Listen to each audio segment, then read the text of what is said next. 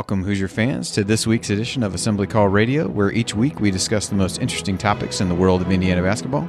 This is our 137th edition of Assembly Call Radio, and it is our 529th episode overall of the Assembly Call, recorded on the evening of Thursday, September 5th, 2019. I'm your host, Andy Bottoms, and let's begin this edition of the Assembly Call how we begin every edition of the Assembly Call, and that's with our Hoosier Proud banner moment. The big news for IU this week was a commitment of Jordan Geronimo, and while we'll break down his game a bit later in the show, my banner moment came from Geronimo's interview with Dylan Wallace, one of our new interns that we're sharing again this season with Inside the Hall. In the interview, which I definitely recommend everybody check out, Dylan asked, "What should Indiana fans expect of you? What are you hoping to bring to the program?" Geronimo's answer was the banner moment for me. A whole lot of energy on the defensive end on the defensive and offensive end. First and foremost, I'm a defensive player. I love shutting people down. I love blocking shots, getting steals, and doing other stuff to get a stop on the possession. People best believe in a game I will bring the defensive energy. My opponents will know I'm on the floor. This mentality just adds to the constant drumbeat from this offseason, with Archie continuing to bring in players and coaches that fit the image of what he wants the program to become. We mentioned it with Trey Galloway, again with Anthony Leal, and again when Mike Roberts was added to the staff. Geronimo has truly come from off the radar to turn into a top 100 recruit, and while he still seems to be rather raw, it feels like it's a tough bet to go against a kid who's shown such tremendous improvement as a player in recent months that still approaches the game with this mentality of where he wants to impact the game. So while it sounds like he wants to make life miserable for his opponents, I, for one, am looking forward to seeing him in the cream and crimson. All right, now let me introduce my esteemed co-host for this week's show. Jared has another week off. Last week, his excuse was preschool orientation. This week, he claimed to need the night off to handle bedtime duties for his daughter so that his wife can pace nervously without interruption during the Packers season opener. He says it builds goodwill for when the basketball season starts, and he abandons her for his internet friends 3 nights out of the week. Ryan won't understand, but I do.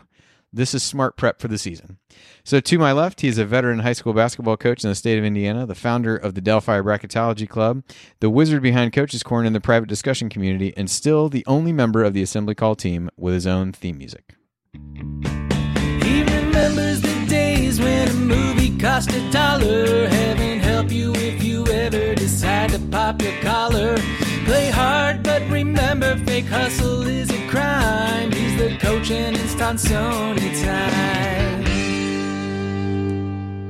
All right, Coach, what's on your mind this week? Well, it has to be the Geronimo offer and acceptance of that offer for Indiana, which brings the recruiting class to 3. I'll second what you said about the mentality.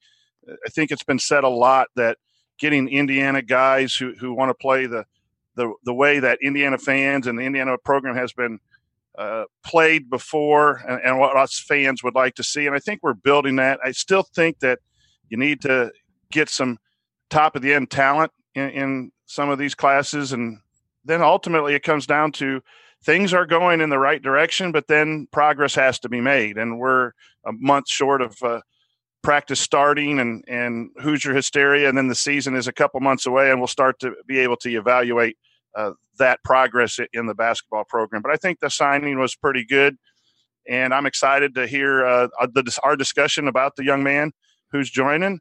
And the other thing was some TV times came out, and a lot of noon games on Saturday, which I know Ryan is not a big fan of. Personally, a little selfish. I get about a 3 or 4 hour block of time on Saturdays when we have high school games, and that generally is about 11 to 3. So I can watch the Hoosiers from noon to 2, but I know those aren't the prime time for Saturday starts on campus, but we'll see how that plays out. So news has been flowing now for 3 or 4 weeks about Indiana basketball, and it's quite an exciting time. And to my right, he is a senior writer at The Big Lead. He makes outrageous claims on first dates like, "Seriously, babe, my ears are still ringing from being there for Marco Killingsworth's dunk." And most of all, he is the brash gunslinger of strong opinions that you love to hate because he makes Baker Mayfield seem like a wallflower. He is Ryan Phillips. Ryan, what's your rant this week?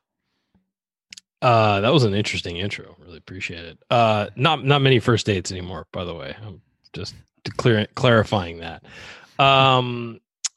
I think that the Geronimo commitment was the big news this week. I think that when you look at his style and the way he plays and what Archie Miller has been looking for from players that he's brought into this program, he sort of checks all the boxes, and he's not a finished product. And I think that we've seen guys like that in Indiana have real success in their development, is coming in as guys who are on the rise or, under the radar and rising to a really solid status. You look at guys like Victor Oladipo, OG Anunoby, those are the ones you talk about. But there have been plenty of others over the last decade that have really come in unheralded and risen through the ranks. Now, he's a guy who has gotten this huge boost because he had this great summer, and we'll talk about it a little bit in the scouting report, which, by the way, folks, is going to be a little bit shorter than some of the other scouting reports because this is a guy who is just fresh on the scene. He's a guy who blew up this summer and had really been tracking as possibly a Division II, Division III prospect, and all of a sudden is now on a bunch of D1 teams' radars. But I think that the key is he got on campus at Indiana, and he saw what the culture is at Indiana, what Archie Miller's building, and wanted to be a part of it immediately. There was no, I'm going to go take all my other visits. There was none of that. He saw what was at Indiana, and he wanted to be there. I think that's huge. So I think that was really the biggest news to come out about the commitment is he got to Indiana. He didn't know a whole lot about the program, didn't know, just how crazy it was. He got there and boom, he wanted to be a part of it. So that speaks to what Archie Miller and the guys, he's working with in this program have started to put together, and how players and now fans are starting to see that this is something that people want to be a part of. Yep, I agree. All right, well, here's what we're going to talk about this week. First, we'll run through a handful of Hoosier headlines, including a couple things about some of the college preview magazines that are hitting newsstands now. We'll break down Geronimo, as we mentioned, and that actually led to a slew of good recruiting-related questions in terms of where IU goes next and kind of what this commitment means. So while the scouting report might be a little bit shorter than normal, as Ryan said, there's still some different angles of that to hit. And then we'll wrap up by answering your questions as we always do. All of that coming up this week on the Assembly Call. First, a word from this week's sponsor, SeatGeek. Do you ever feel like ticketing websites make getting to the event difficult on purpose? It's as if they're so big they feel like they can get away with not caring about the customer experience. But not SeatGeek. SeatGeek cares desperately about the satisfaction of their customers, which is why a quick glance at the App Store shows over 50,000 five-star reviews. Why? Because SeatGeek delivers a better process for buying tickets. SeatGeek pulls together millions of tickets from all over the web, and then they rate each deal on a scale of 1 to 10. And the user interface communicates it all clearly by displaying tickets on an interactive seat map so you can see right where they are, and by using a color-coded system for value. Green dots mean good deals, red dots are overpriced. Oh, and every purchase is fully guaranteed, so you can shop for tickets with confidence. I have the SeatGeek app on my phone, and it's by far the fastest and easiest way to find tickets. With 3 straight home games coming up for the football team, SeatGeek is the best place to look for tickets for any of those games that will not only get you into Memorial Stadium, but may give you an excuse to go tailgate with Coach. Can a brother get some coupons? Yes, Chronic, you can. Best of all, SeatGeek will even give you $10 off your first SeatGeek purchase. All you need to do is use our promo code. So download the SeatGeek app today and use promo code ASSEMBLY for $10 off on your first purchase. That's promo code ASSEMBLY for $10 off on your first purchase. All right, so this week's Hoosier headlines. There was a handful of things. I don't know that any one of these is a hugely newsworthy, but I'll kind of run down the first couple. So, exhibition game has been announced against Gannon University, that I believe is in Pennsylvania somewhere. It will be October 29th at 7 Eastern. That will be the only exhibition, as I understand it, that IU will be playing. They did talk about playing a secret scrimmage, I believe, against Marquette, which I suppose knowing about it doesn't make it a secret, but that's been discussed. I think if you play in one of those scrimmages, you can only have one exhibition game, which was, I believe, the case last year.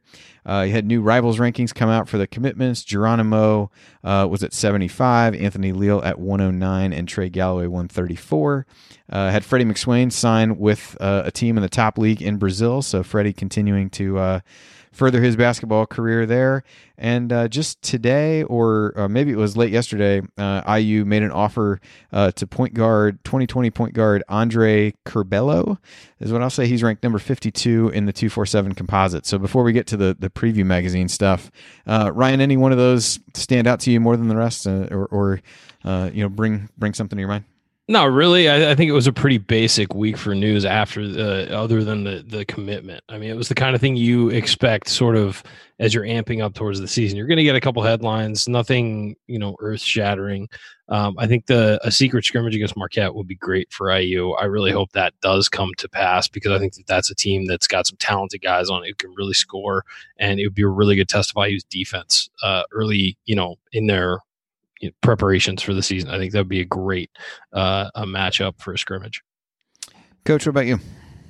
I was going to say the exhibition game and the secret scrimmage, those are times for a coach to try out different rotations. The scrimmage setup is nice because a coach can work with Marquette and plan some different segments and time and score situations without the fans and television. So those things, from my vantage point, I like those because that can really help a coach get ready for that first game.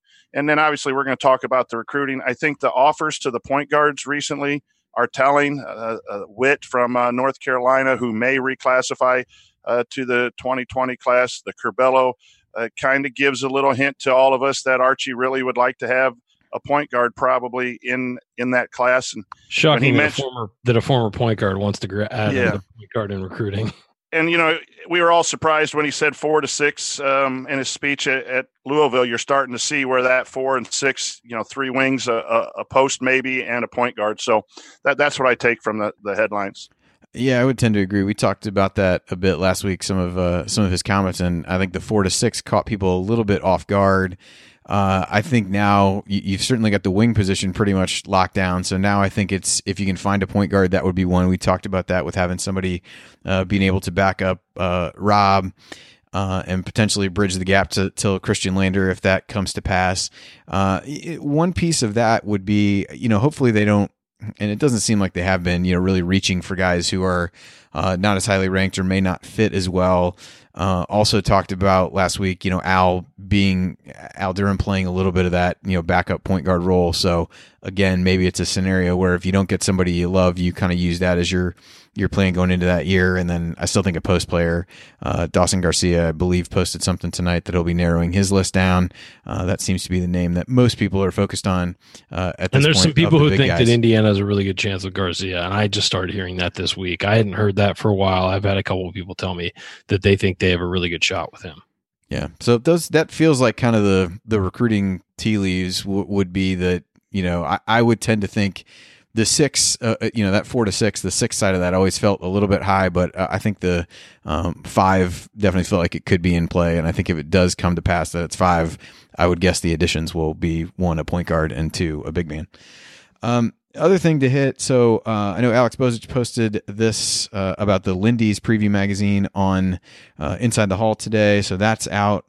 IU is picked 10th in the Big Ten in that one. And while I was out at lunch today, found the Athlon magazine somewhere, had IU picked 9th.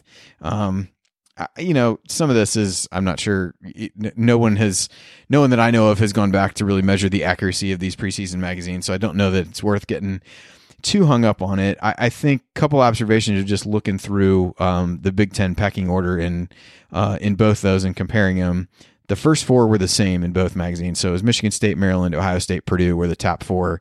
And then Athlon had Illinois 5th, Michigan 6th. Lindy's was flip-flopped. And then you kind of look at the bottom, and 12 through 14 or 11 through 14 was some combination of Rutgers, Minnesota, Northwestern, Nebraska in each one. And it seemed like that 7 to 10 range where IU falls squarely in is where everybody differed a little bit. So, and those teams in that range would be Iowa, Wisconsin, IU, Penn State. So I think when you look at it that way in terms of the tiers and things like that, IU probably does fit in to that tier, whether they end up on the, low end of that at 9 or 10 and the high end of that at 7 or 8. I guess remains to be seen, but does seem like a little bit of a consensus at the top and the bottom of the league. It's just kind of the middle where there's a lot of teams with question marks where with Wisconsin, it's what do they look like without Ethan Happ? Penn State had, we have Lamar Stevens, some questions outside of him.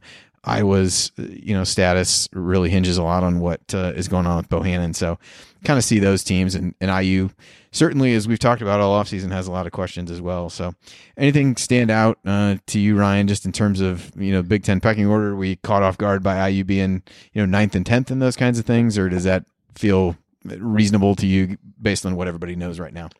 None of it matters. I mean, the minute the season tips off, those go out the window. I think that really these are typically based on the year before. I mean, there's a ton of players that IU has that these evaluators haven't really seen much of. I mean, Trace Jackson Davis, you've seen him in high school, but you don't know how he's going to translate to the college game.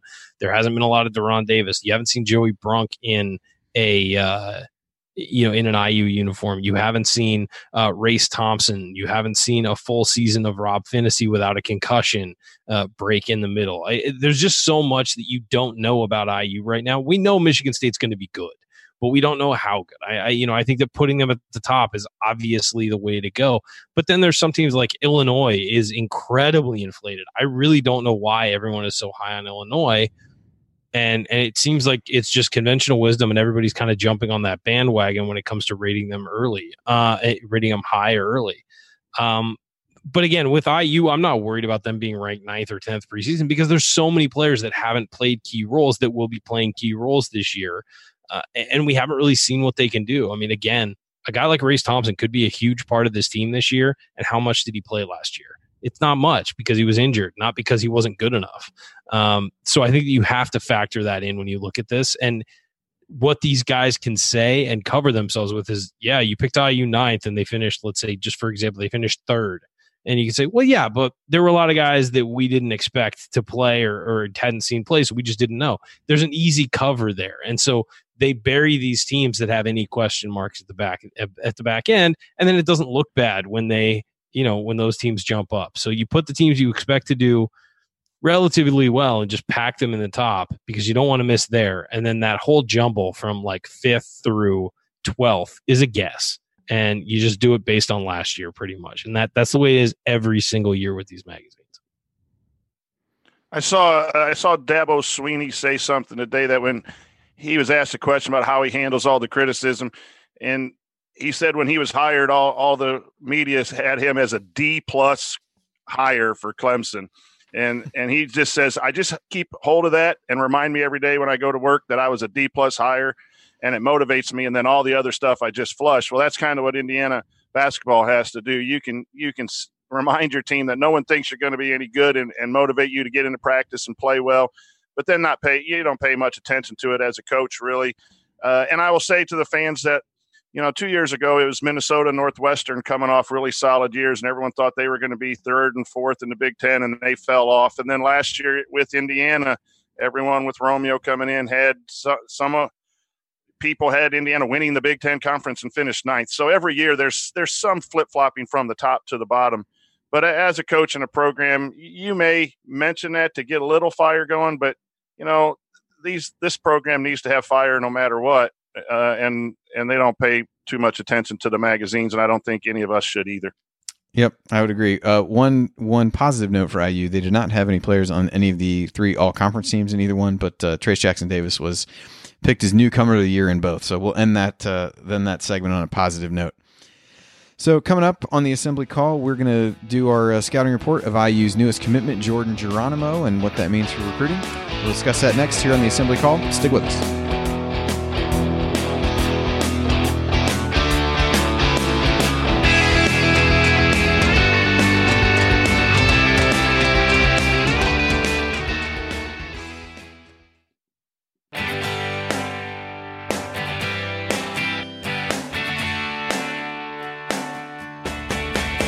This is Jordan Halls, and I never miss a shot or an episode of the Assembly Call. Thank you, Jordan, and welcome back to the Assembly Call. You can find all of our content at our website, assemblycall.com. And if you ever want to join the chat mob during our unedited live broadcast or watch those replays and see all the between-segment banter, then check out our YouTube channel at youtube.com/assemblycall.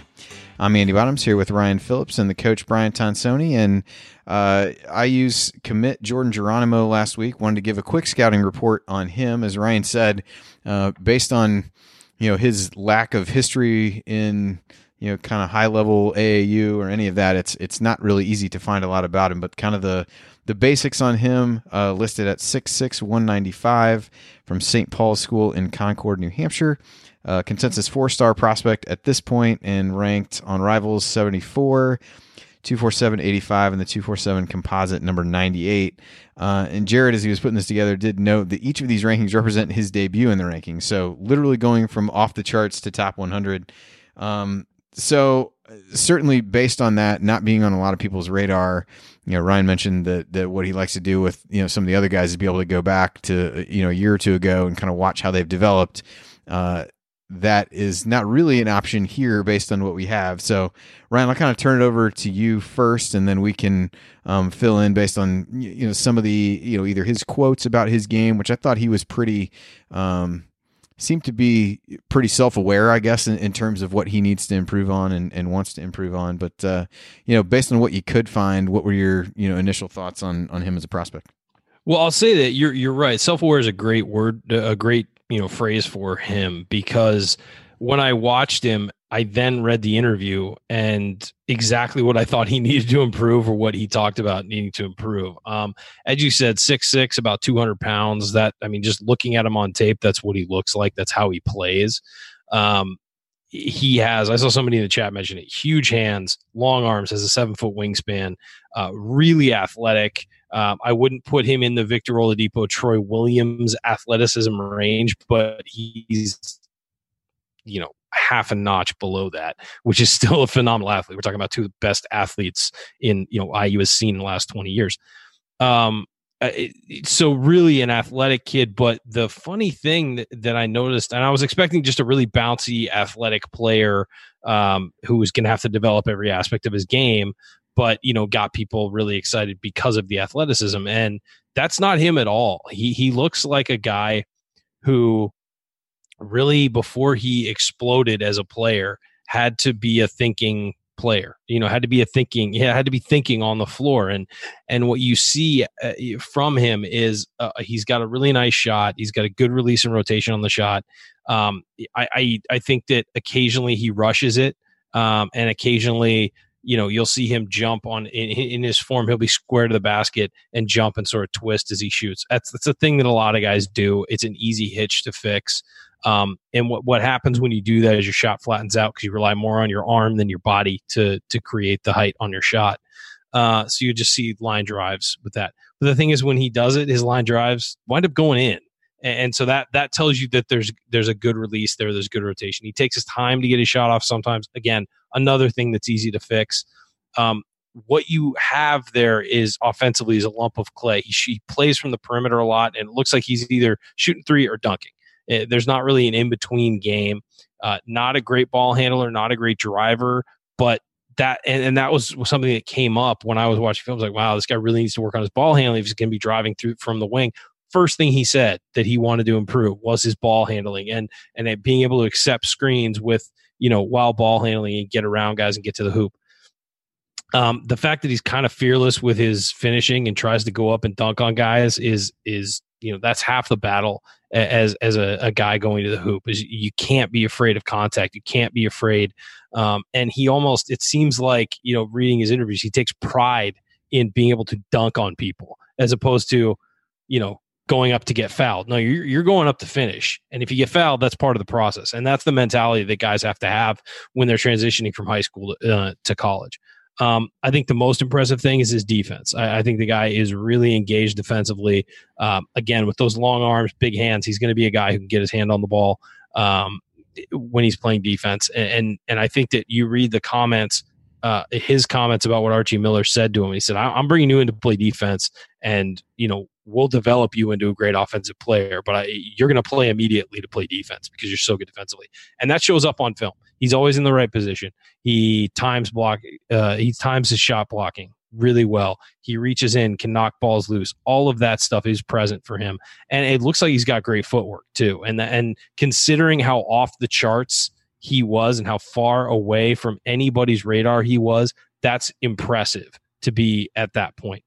As far as an athlete, as I said, probably a notch below those top level athletes we've seen at IU, but that doesn't mean he can't reach it. And when he gets into, with his body and his size and his length, when you get him into a college strength and conditioning program, that can take your athleticism to another level. And we've seen that repeatedly with players at IU.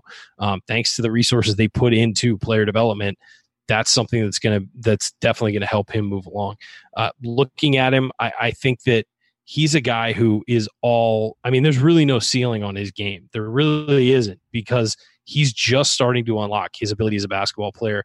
You talk about 7-8 months ago, this is a guy who people were talking about as a Division II, Division III player, and he is just blown up by showing up at big AAU tournaments and dominating and doing a great job. And it's better.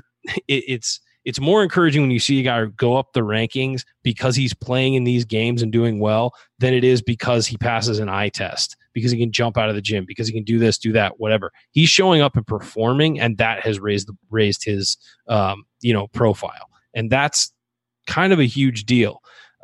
When you also look at the fact that he's on this incredible upward trajectory, but that usually doesn't stop. I mean, it's not like guys develop to a certain, come out of nowhere, develop to a certain level, and then stop developing. He knows the hard work he's got to put in to continue to develop because he's done it already. And I think that's the part that's most encouraging. You read his comments, he knows he has to put in the work to continue to get better because he's had to put in the work to get to this point so far. So I think it's encouraging.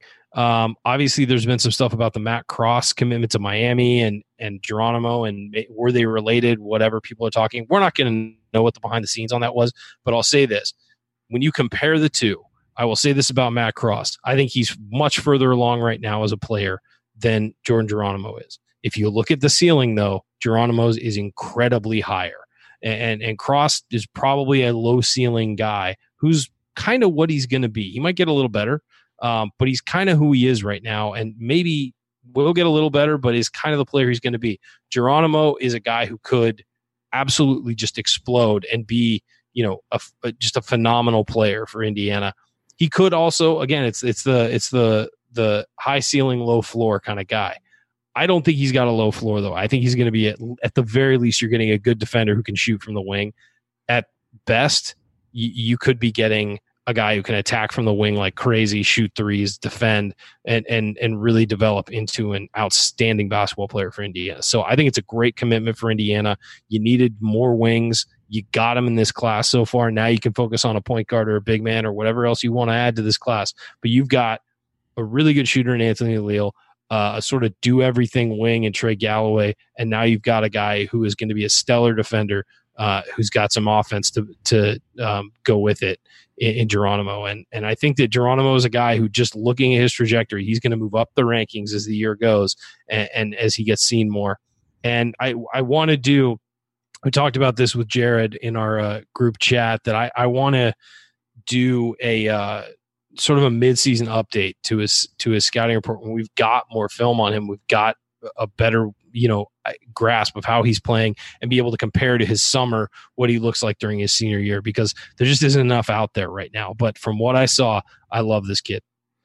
Yeah, I thought, the quote you had about that you brought up about, what Archie told him about, being able to contribute immediately and play defense. It was a little bit, I guess a couple things came to mind. One is it's, I guess, refreshing, and maybe it shouldn't be, or you'd hope that it wouldn't feel that way for coaches to be really being honest with a player in that way and saying, look, this is your path to playing time. But it's funny. I was listening to the Hoosier Hysterics interview with Brian Evans this week, and his initial thing was, Knight was basically like, your thing is to set screens for Calbert Chaney, because when two guys go after him, you're going to get wide open and make shots. So your path to play is set screens for people, be able to pop out and make open shots. So to me, it is a clear path to how he can get on the field. I think those, from a skill standpoint, are the things that'll translate most immediately. From a ball handling standpoint, I think part of his limitations are, one, he's just relatively young in his development as a player, and two, it sounds like for the most part last season he really played in the post, and they intend to be able to play him on the wing a little bit more, and hopefully he develops some of those skills. But Coach, what were your early impressions of what you've seen from him, whether it be videos or what you've read? Yeah, well, there's really not a whole lot out there, but what you do see is, a guy who is aggressive around the rim. And I think his game will develop because of his mentality. I'll go back to your banner moment. And the guys that Archie is bringing in have that mentality of getting on the floor, guarding people.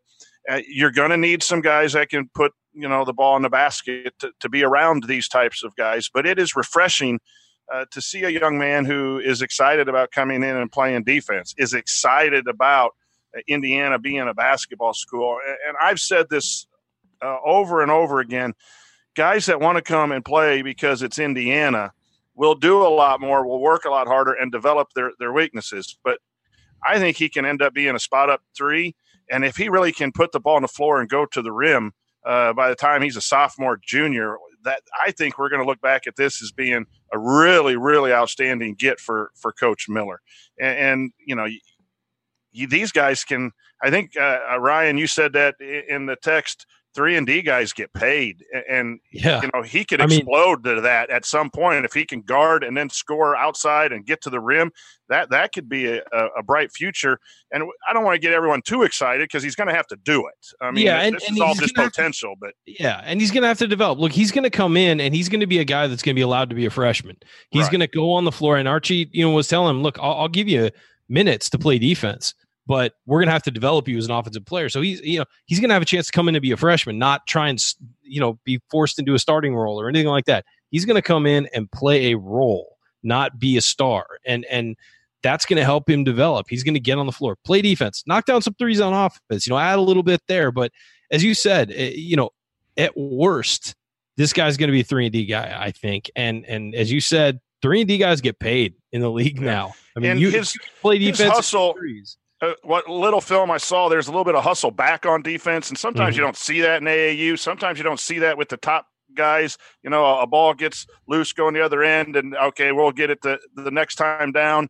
We'll play on offense. But he really, I think, part of the reason that he has exploded is because he did all of those little things and has a pretty good athletic body, as you said, not the greatest yet, and that has to develop in the weight room.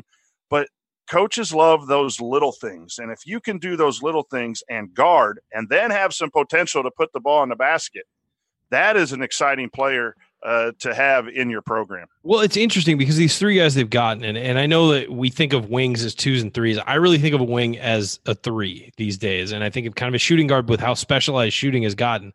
I kind of think of Anthony Leal as he's a shooting guard. He's just going to be a shooting guard, and he's going to be on the perimeter shooting, and then he's going to be moving the ball and playing defense. And you look at the two other wings they got, though, and you look at Trey Galloway, who's going to be a guy who does all the little things and does all the things that make a team better, not a player, but a team better. And then you get Geronimo, who's a guy with this skyrocket, up his butt, running up the rankings because he's exploding as an athlete and exploding as a shooter and all of that stuff. And you get two different guys who can both fit different roles for you. And so it's a smart class when you put it together. I mean, if you were to get Matt, and I know that people really liked Matt Cross, and I know that Archie really liked Matt Cross, but Trey Galloway and Matt Cross kind of do a lot of the same things. And they have that all around game. Now, Cross is a bit more of a scorer, but it just feels like you've got a balance now of this explosive athlete who can shoot it, and Trey Galloway being that guy who just does all those little things and those smart things that help you win basketball games. And then you got Leal, who's the guy who can shoot the lights out and play defense. And I just think that there's a really good marriage here, and it's puzzle pieces fitting together as opposed to just stacking talent. And we've seen IU stack talent in the past and have it not work and have the pieces not work together. These are guys who you could conceivably see all three of those guys on the floor at the same time. And so it's a good recipe for getting old. With Finney's class and those guys there, and then Armand fits that role, and now these three guys fit that role. You can get old and then put the talent around them. Do you think, Ryan, that we all liked the most current recruit, and it was Morton until he went elsewhere, and then it was Cross. And but really looking at it, Geronimo and Cross in the similar rankings. Is there you talked about the difference a little bit, but I'm almost thinking, and again, it's probably biased, that Geronimo might end up being better. Of course. I think that there's no doubt that the difference between them, and as I said, was Cross is a high floor, low ceiling guy. He's a good player now, and he's going to contribute as a freshman. He can go out and get you points and can do things now. Geronimo's a project, but he's a project that people really believe in now after seeing what he could do this summer. He's a low floor. I mean, there's a chance he comes in, doesn't get any better, and but he's getting highly ranked because of that ceiling, and he has a ridiculously high ceiling. And IU's been good at developing that kind of player. I mean, you know, I know the ones we talk about are Victor Oladipo and OG Anunoby or whatever, and those were under a different regime, but the emphasis that IU has put into player development under Archie Miller and under Tom Crean, there is an emphasis there, and that blueprint is there for how to get there as well. And so I think that when you look at Cross and Geronimo, you're comparing two different types of players. One can step on the floor and really help you right away, and the other one is a long-term guy who's gonna, you know, he can contribute as a freshman, but he's contributing in a different way as a freshman, that he's going to contribute as a sophomore, that he's going to contribute as a junior, that he's going to contribute potentially as a senior. He is a guy who's going to develop at an exponential rate if he's handled correctly. And I think that's what Indiana sees in him. And I think that's why he's vaulting up the rankings. It's not just where he's at today. It's where he's going to be in 12 months, 18 months, 24 months. Yeah, I think it's interesting. We got a few questions, and you guys kind of brought up the Cross piece, and then Jalen Bridges also reclassified, committed to West Virginia within that time period. And some of the questions were phrased in a way that, I guess if I read between the lines of what people were asking, was essentially like, did IU settle for Geronimo because they weren't or didn't get the other, weren't going to or didn't get the other guys? I'm hesitant to say that that's true. I think they all bring different things to the table, and Ryan, to your point, what they'll be able to contribute from day one is different. But I do think having the basis of already having guys like Leal and Galloway, who you can, with each of those guys, and we've talked about this when we did their scouting reports, like, here's what their path forward is to playing time. And they're solid players, all within the, roughly 75 to whatever, 125-ish, range there. I do think I think Archie probably also felt like, hey, we're getting to have enough depth that I can take a chance on the guy with a little bit higher upside and feel good about it, and not feel like I'm settling because I can project forward. But maybe I'm one, reading too much into the questions, and two, reading too much into the mentality of the coach. But I definitely just felt like people were like, oh, did they just go get this guy because they felt like they had to? And I don't think that that's necessarily the case. But the young man didn't have to commit. I mean, he committed right after he visited.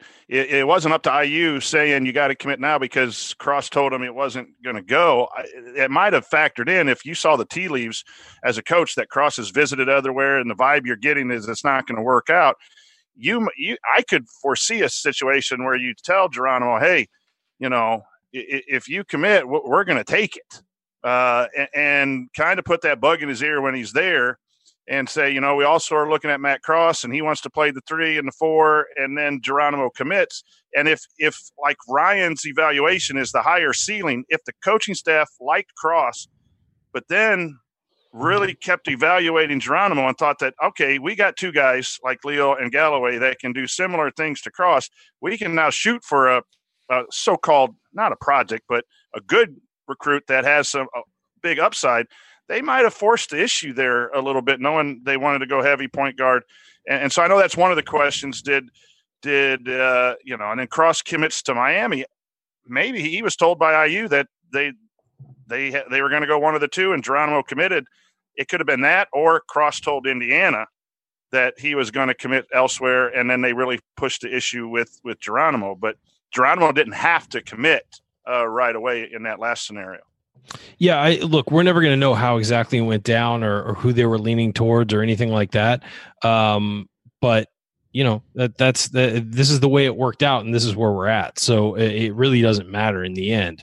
I know people are always curious about the mechanics of that stuff, but it's it is where it is, and the team is where it is right now, and they got the commitments they got, and they seem excited about it. And we have 3 commitments at this point so far, which is nice, instead of having to wait. Yeah, I was going to say, you got a few in the clubhouse, and I think we kind of talked about this even when, Leal committed, that now you can really, pare down your list a little bit and focus on the guys that you really want and see who you can get. And And we got a question a little bit about that, which I want to definitely hit after the break. So we'll take a quick break here, and when we come back, we will talk through some questions, including some recruiting, a handful of recruiting ones, and a couple of things looking forward to next season. So we'll hit those next on the Assembly Call. Stick with us.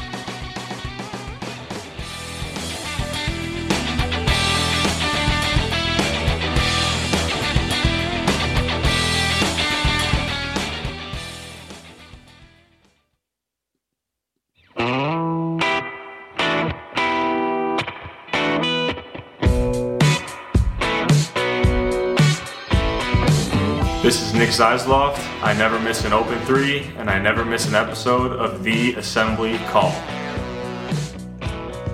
Thanks, Nick, and welcome back to the Assembly Call. I'm Andy Bottoms here with Ryan Phillips and the coach Brian Tonsoni.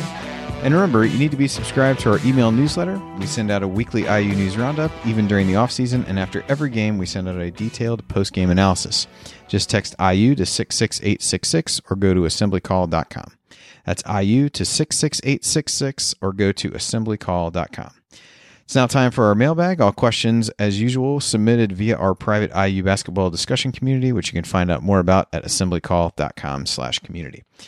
So, guys, this is the question that I wanted to hit kind of in relation to the last segment. And it came in from James and says essentially, with Cross going to Miami, everyone feels to be really all in on Dawson Garcia rounding out the recruiting class.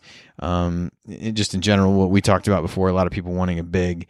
While I agree you can never have too many bigs, would IU actually be that attractive to Garcia from a playing time standpoint?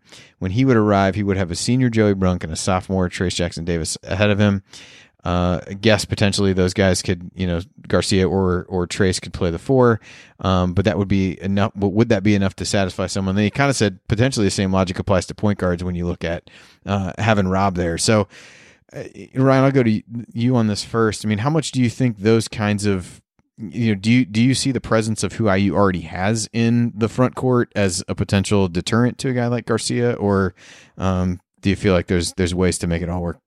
No, I think there's ways to make it all work. I think that really you look at, if you can get Dawson Garcia, you would probably sell him on being paired with Trace Jackson Davis and, being like, look, there's plenty of minutes to go around here.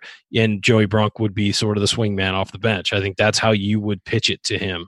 And I also think that if you're looking at, the point guard situation, you can have multiple point guards on the floor. So I don't think Rob Finney is going to scare guys away. I think that a lot of these kids, especially the top level ones, they believe they're going to play if they go to college. They're not worried about the depth chart. Caleb Love is not going to be worried about the depth chart. He's going to be like, oh, I'm coming in and I'm starting. I mean, that's the mentality these top level guys have. And I think Dawson Garcia would have the same mentality. It's like, oh, I'm earning playing time. Like I'm not going to sit on the bench as a freshman and just develop behind somebody. I'm coming into play. And so that's the thing when you go after those top level guys. I don't think you have to sell them on the depth chart unless there's, like 3-5 stars ahead of them that, that's not going to scare them off. So I think IU has stacked a lot of really solid, good players who can develop.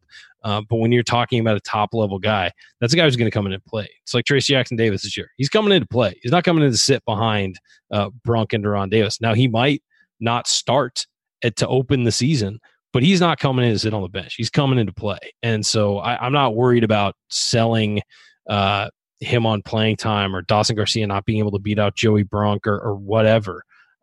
Those guys believe they're going to come into play. Yeah, Coach, any thoughts on that from thing you? Too with that, yeah, the other thing, the other thing is that Archie's talking about playing two bigs or a bigger lineup and doing a lot more cutting and some screening type stuff. And they may have some room.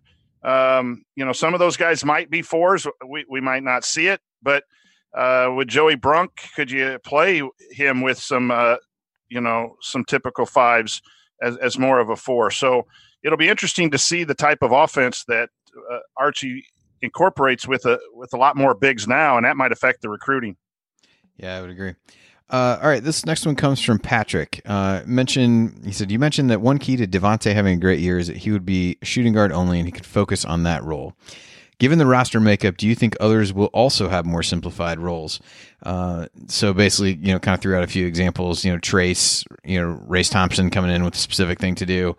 Do you think that would help the team? To me, this is Patrick. They should be able to slot everyone into a role in offense except for potentially Al, and he seems like the best to go back and forth between point guard and shooting guard. If possible, it seems like it could help a young team find an identity on offense. So, Coach, this feels like a coaching question, so I'll hit you with this one first. Well, you always want to put your players in a position to succeed, and some people can handle a lot of different roles and a lot of different jobs within the team.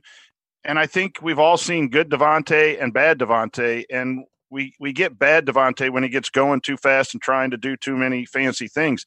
Devontae, catch and shoot, catch and get to the rim.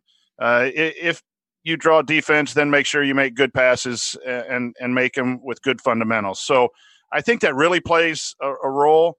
And I know that basketball is now going to positionless basketball where people can play and there's no true 1, 2, 3, 4, and 5. But yet there are those spots and there are those things, a screener, a cutter, your shooter, your point guard that you want to fill on a team.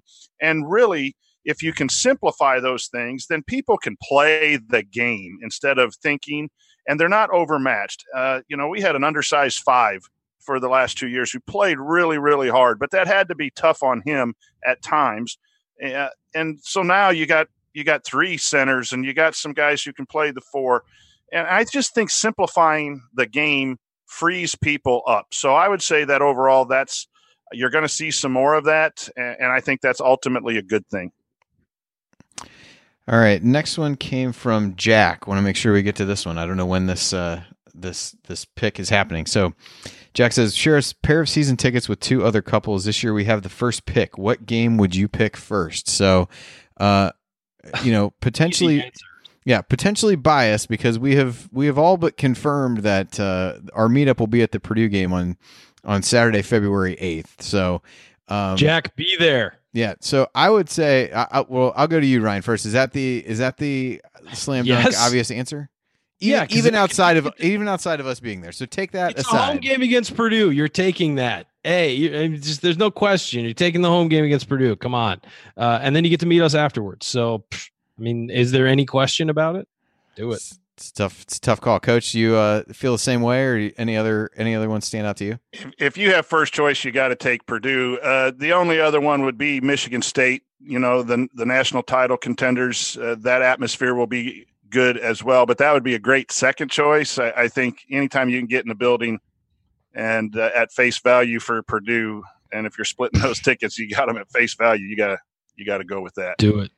Yeah, I would agree. I think the only other, they're really from a non-conference standpoint. I feel like somebody asked us one of these questions last year, and there were more non-conference games that really would have been in contention, but I don't think Florida State moves the needle all that much, or Arkansas. So those would be tough. And then if you look at kind of the other top Big Ten teams, Ohio State Saturday, January 11th, Maryland Sunday, January 26th, and then that Michigan State game, Coach said Thursday, January 23rd. So yeah, I'd probably go Purdue, Michigan State as the first 2, and then if you get another pick and you can get one of the Maryland or Ohio State games, those would probably be the other ones I would go to, just because they would seem to be the other best teams in the Big Ten, so would make for the best game. I just hope this isn't a snake draft, because then he's going to be out on. You're going to be rough, and you're not going to be able to get those. Yes, I don't know. I was not given the parameters of the draft, so it does make it a little bit difficult.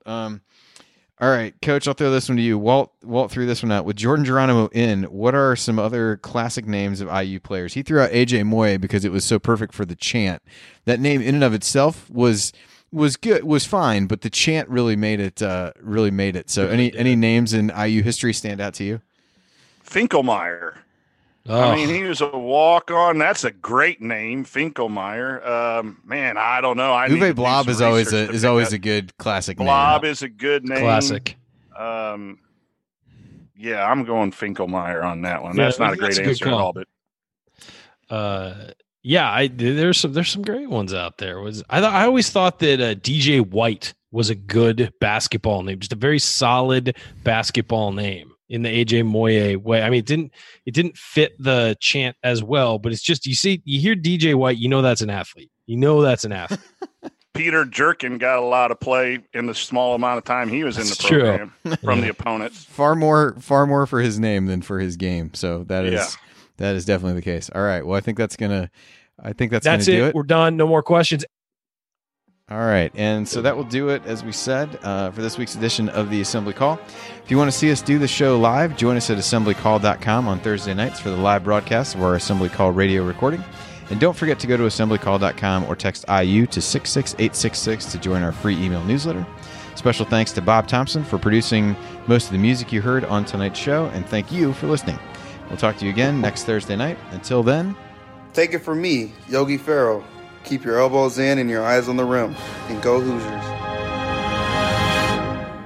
Thank everybody for coming out. All right, I got to get out of here, folks. Thank you. Sticky notes, email alerts, a string around your finger.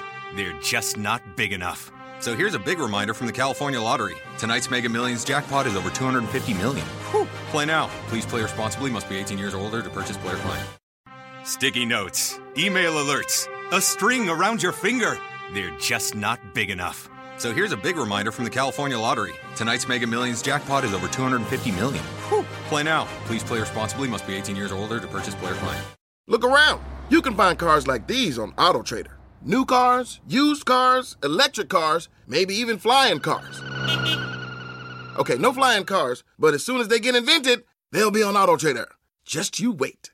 AutoTrader. Support for this podcast and the following message come from Corient. Corient provides wealth management services centered around you. They focus on exceeding your expectations and simplifying your life. Corient has been helping high achievers just like you enjoy their lives more fully, preserve their wealth, and provide for the people, causes, and communities they care about. As one of the largest integrated fee-only registered investment advisors in the U.S., Corient has deeply experienced teams in 23 strategic locations. Corient has extensive knowledge spanning the full spectrum of planning, investing, lending, and money management disciplines. Leverage Corient's exclusive network of experts to craft custom solutions designed to help you reach your financial goals, no matter how complex they may be. Real wealth requires real solutions. For more information, connect with a wealth advisor today at Corient.com. That's Corient.com. Corient.com.